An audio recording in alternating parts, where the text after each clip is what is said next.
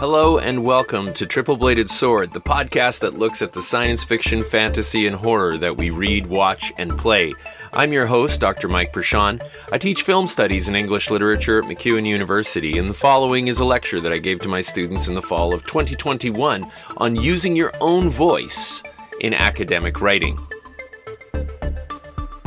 Over the decade or so of teaching that I've had in my career, I've noticed a gulf between the way that my students write when they are writing for, say, an email to me or for one of their forum posts in our discussion forums, and the way that they write when they hand in a academic essay. The language that they use when they write for me as their prof or for their classmates in a forum discussion is clear, it's direct, it isn't always as concise as it could be, but they realize that they are ultimately writing to communicate, and they want to get those ideas across, and so they write in this clear and direct fashion. And then when they write for their academic essays, suddenly there's all these really big words and really long sentences and really difficult grammatical constructions that cause me to struggle to understand what they're trying to say, even when I am perfectly familiar with the subject matter they're writing about. They can be summarizing a text that I've read many, many times, and I'll still stop and look at it and go, I'm not sure what you're referencing here. And yet I know that the student is capable of great clarity, of being direct, of being able to communicate well. Why is it that when we write in just about every rhetorical situation, we write clearly, and then when we go to write an academic essay, we suddenly think that it's this new world, this space that we don't know what we're doing here, and we try to emulate some concept of what we think academic writing is. Now, I've got a book here called Style: Lessons in Clarity and Grace by Joseph M. Williams and Joseph Beetsup. And even though we're looking at chapter 9 of They Say, I Say, titled, You Mean I Can Just Say It That Way? Academic writing doesn't always mean setting aside your own voice. I wanted to take a moment to see what this book by Williams and Beetsup, Style, has to say about this gulf. What's going on in why we write in this way? So I think Beetsup and Williams think that part of it is that we read the way that academic writers write, and then we think that we need to emulate that. And they talk about the history of academic writing and how it has an awful lot to do with obscuring our ideas as opposed to revealing them. Generations of students, write Williams and Beetsup, generations of students have struggled with dense writing, many thinking they weren't smart enough to grasp a writer's big or deep ideas. And I know that I personally have experienced this, that I remember reading French theorists, for example, or really great theorists in comparative literature, and I would be like, I don't understand what's being said here. And my profs would tell me, there's a really great idea in here. And I'm like, yeah, if only I could find it. And sometimes we're right that it's on us. We can't grasp the writer's deep ideas. But Williams and Beetsup say that more of us probably could have blamed the writer's inability or refusal to write clearly. I think refusal is a good word there. I think that there are a lot of academics who think that, if they write in this obscurant way, what they're writing is brilliant, when really what they're doing is they're taking relatively simple or accessible ideas, even if they're not simple, they can be complex but accessible, and then turning them into something that is needlessly complicated as opposed to complex and inaccessible. Many students, sad to say, give up.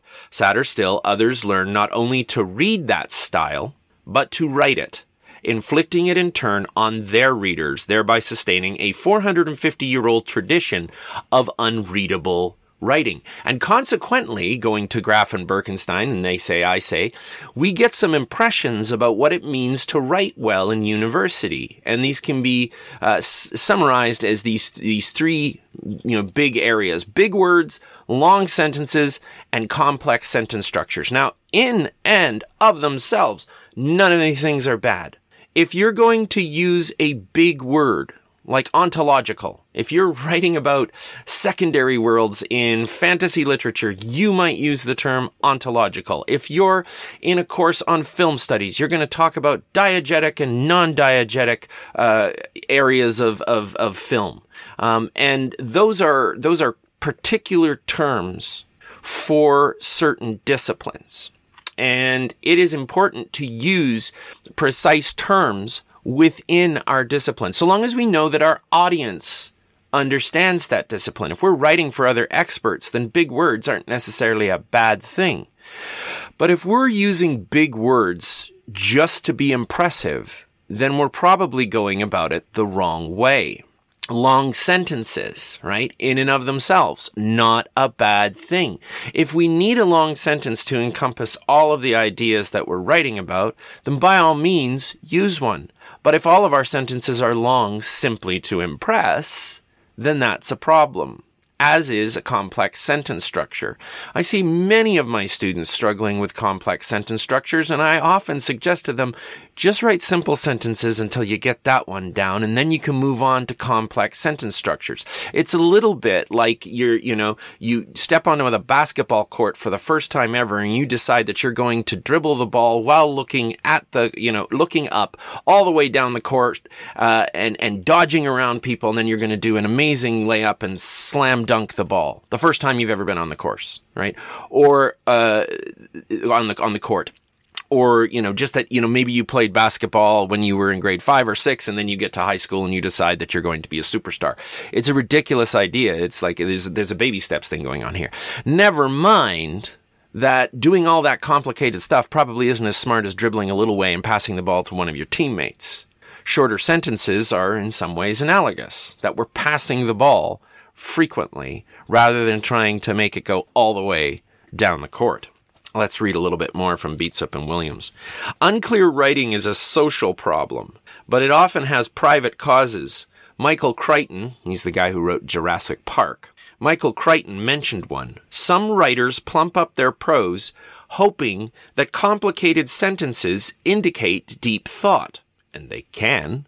And when we want to hide the fact that we don't know what we're talking about, we typically throw up a tangle of abstract words in long, complex sentences.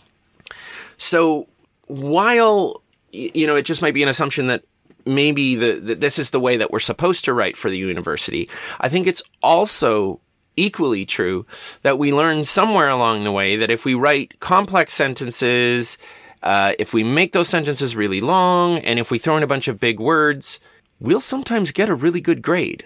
And, here's a sad truth, is that sometimes the teaching assistant or the prof who's reading your stuff isn't reading it as deeply as they should. And your big words and your long sentences and your complex sentence structures will sneak past them. They'll be like, wow, big words, complex sentence structures, long sentences, must be smart.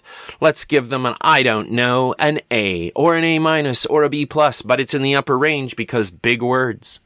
But if the prof takes the time, as any good professor will do, to really take a look at what you've said, they're going to see that a lot of your sentences and your big words don't add up to much. I have been able to break down paragraph length structures into these movies are different.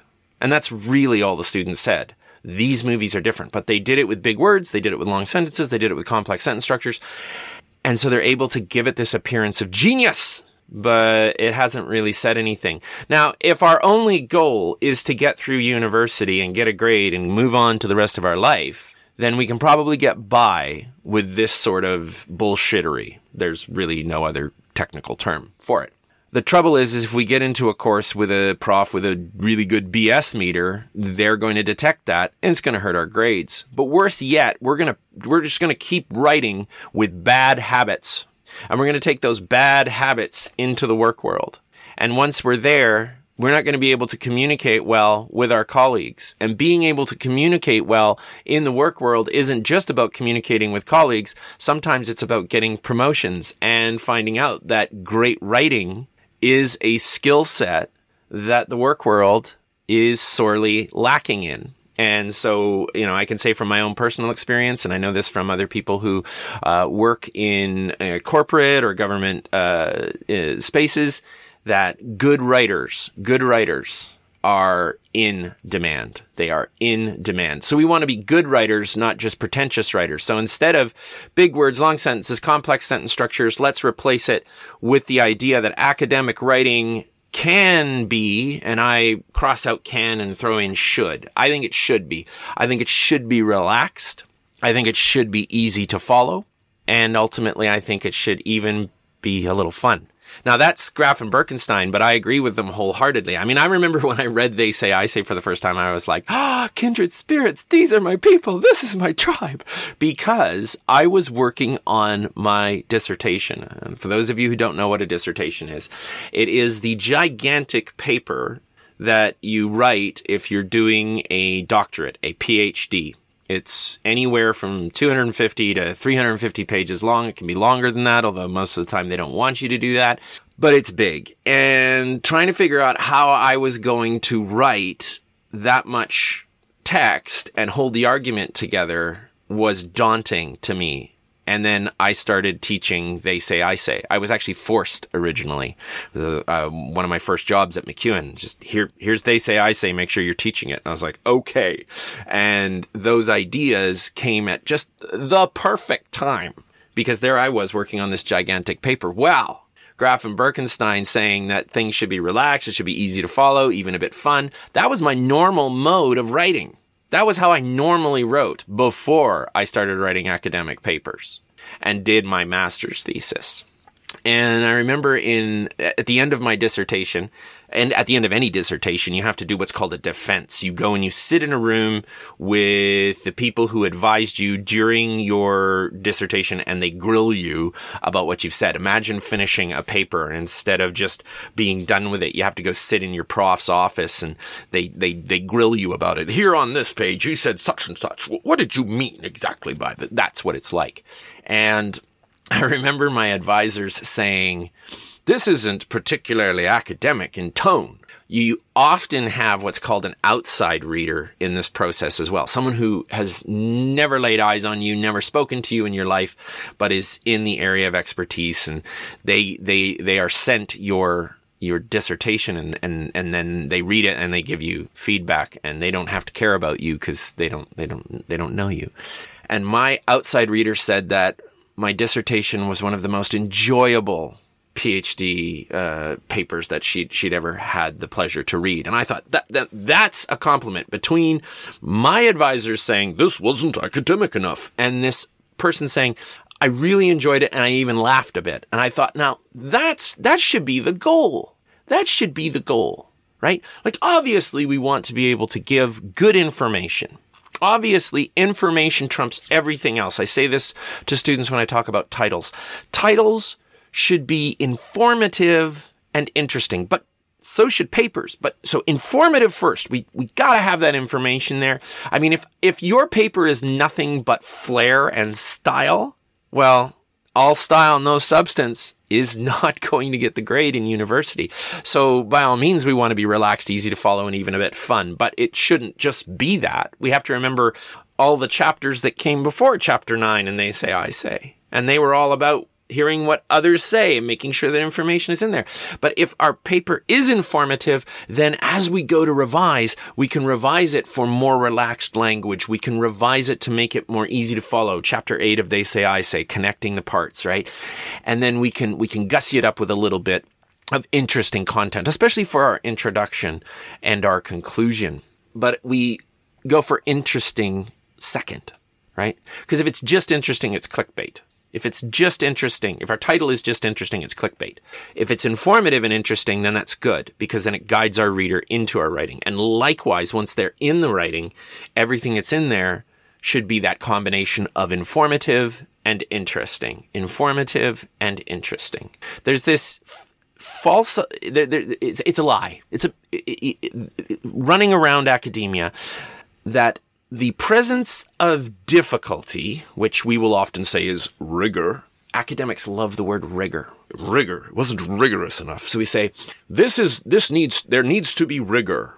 It means it needs to be hard.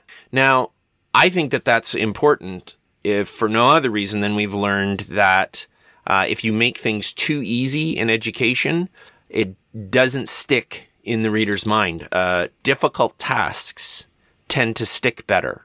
And we actually find, as a species, we find difficult work more rewarding than super easy work. We like to tackle challenges. People who play video games should know this because you voluntarily go and do difficult things. I'm quoting, or I should say I'm paraphrasing McGonagall. I'm forgetting her full name right now, but she wrote a book called Reality is Broken. And she talks about how video game people do difficult tasks out of just desire to do so. And she speaks a lot about how we've learned in psychology that difficult doesn't equal a lack of pleasure, that we will engage in difficult tasks and we will enjoy them. But again, it's just like complex sentence structures, long sentences, big words. The presence of rigor does not guarantee that it's good. And so when academics read other academics, and when I think we write for other academics, we make the mistake of assuming that if it's super, super difficult and the person on the other end has to scrunch up their face while they're reading it and it's painful for them, then that must have been a good academic article. And I just want to say I'm all done with that. As an academic, I don't do it anymore. I'm not playing that game. I played it for a few years. Some of my academic articles are a little dense, difficult to read. By no means super dense and difficult to read. I never gave in completely, but I'm just at the point where I'm like, no, and no. I'm not playing this game anymore. I'm not writing in this way. It doesn't share information with the world, and I don't want my students to learn this because when they get out into the world, no one wants them to write that way unless they work for a law firm, because legal language is one of the most dense and difficult forms of language that exists. But when we're writing for academia, when we're writing for our essays, let's go for relaxed. Let's go for easy to follow. Let's go for even a bit fun, unless you can tell that your prof is not relaxed, like super tense, right? If your prof is difficult to follow in their lectures, and if they are the utter opposite of fun, then you might want to go, this might not be the right course to follow what Dr. Prashan was telling us about. You want to evaluate those things. We always want to evaluate the right time for is this the right rhetorical situation? Is this the right rhetorical situation for this type of writing? Which always makes me think of Joey Tribbiani from the classic sitcom Friends, when he was writing a speech, Toast to the Bride and the Groom, and he used a thesaurus for the whole thing, for every word in it. Right. And Monica, she's going to be toasted as the bride, says, all right, what was this sentence originally? And Joey says, oh, they are warm, nice people with big hearts. And Chandler, who's going to be the groom, says, and that became they are humid, prepossessing Homo sapiens with full-sized aortic pumps? To which Joey replies, yeah, and hey, I really mean it, dude. Humid, prepossessing Homo sapiens with full-sized aortic pumps. There's actually no occasion where that would be the right way to write. But it's indicative of the difference between giving a speech at a wedding and writing in technical terms. You're writing a speech for a wedding, you want to say they're warm, nice people with big hearts. You're writing for a technical journal, you would want to talk about aortic pumps, depending on, the discipline that you're writing in. You might use a word like prepossessing. You might use the term Homo sapiens instead of humans, but you always want to assess the rhetorical situation that you're working in. Graff and Birkenstein say that relaxed colloquial language, and we use the term colloquial right there's one of those big words. Do I know what it means? We should never shy away from expanding our vocabulary, but at the same time, assess your audience. Colloquial language is the language that we use every day. Slang is colloquial. A lot of, communicating in memes would be considered colloquial. And Graf and Birkenstein believe that relaxed colloquial language can often enliven academic writing and even enhance its rigor and precision. I agree with this because C.S. Lewis, the guy who invented Narnia, Lion, the Witch, and the Wardrobe, said that he believed that graduates from seminary, the sort of PhD of pastors, priests, vicars, etc., the clergy, that their final exam before they got to go and work with the people should have been to take a really dense and difficult theological concept, some concept about how the universe works in a religious sense, that they can talk about how many, angels dance on the head of a pin or whatever, tip of a pin. And they should be able to take that and turn it into the language of the people. They should take, and I would say that that's true for everybody. I don't actually think that a PhD dissertation should be dense, difficult, and academic. I think that the very last thing that you should be tested for in a PhD is your ability to take that dense and difficult concept and translate it into relaxed and colloquial language, because when you go to teach, the people who will be hearing you will need you to be able to do that. But I also believe that for my students, because I believe in education that is shared. And if you can't take the ideas that you learn in university and write about them in ways that are accessible to people who aren't, then what good is the education you're getting? It's all like, look at me with my smart ideas over here and you without them. And it's a terrible, terrible way of going about learning and expressing that learning. If we express it in a sort of exclusionary, elitist way, then we're not giving back to the society that gives us so many things. In the meantime, I mean, society is communal, and I think that if we can take a rigorous concept and translate it into relaxed and colloquial language, then we're really showing that we understand it. It's like what I've said throughout this entire course. If you can take somebody else's dense and difficult ideas and summarize them in an accessible way, you're demonstrating mastery of the content. But the same is true, not just when you're summarizing, but when you're writing about anything. If you can take it and you can make it accessible to people who are not part of the academic project, you are demonstrating mastery in a way that's simply parroting, obscuring, this obscurant, pretentious prose will never do. Like, if we parrot the big words and parrot the long sentences and parrot the complex sentence structures, we aren't really showing that we understand a concept.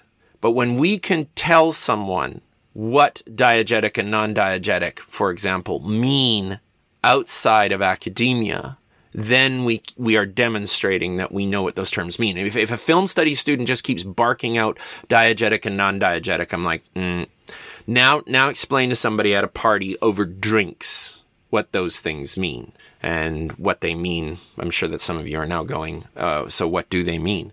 Diegetic is what happens inside the world of the film. Characters can hear diegetic sounds, but they do not hear non-diegetic sounds. Diegetic sounds would be an explosion in the movie that the characters are there to witness and be impacted by, whereas the soundtrack, the music that led up to that,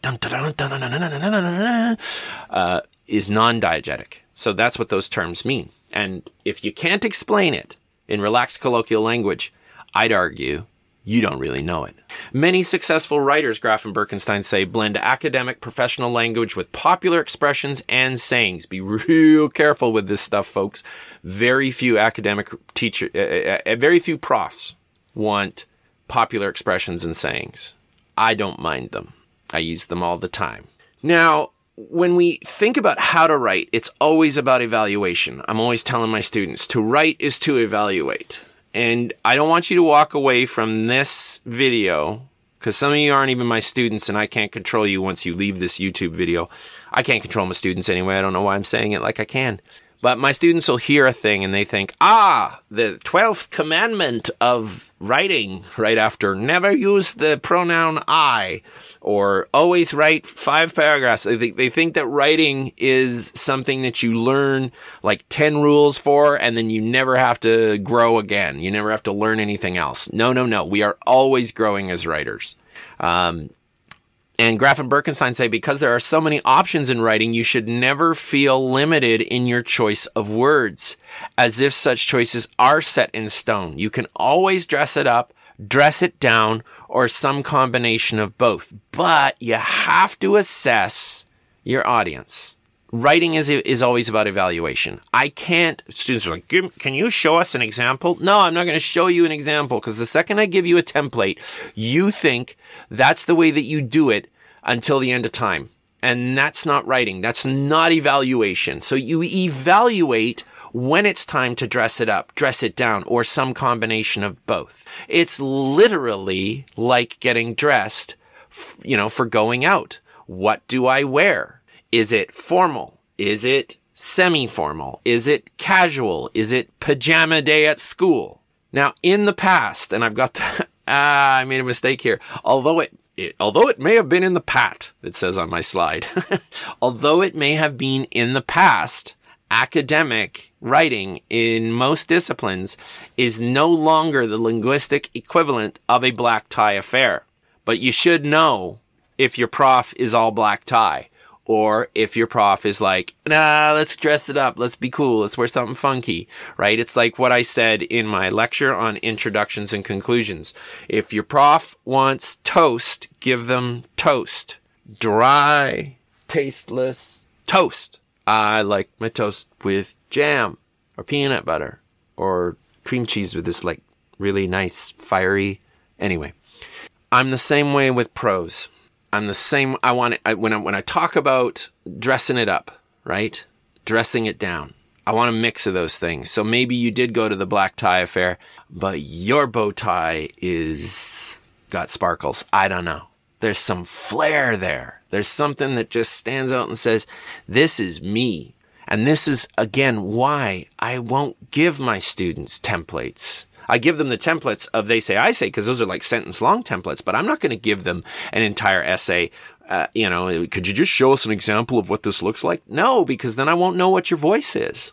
You'll write like this one student. I'll give you that example and you go, that's what Dr. Prashant wants. So here I go. Watch me parrot this. No, I don't want you parroting anybody. I want you to learn from other people. I've said this before, that learning to write well is a little bit like how when I first started playing bass, I started noticing bass players. Up until then, it was just music. And I think that's how we are when we read too, right? When we read, we just read. We read for information. We read for pleasure. We read to find out what happens in fiction.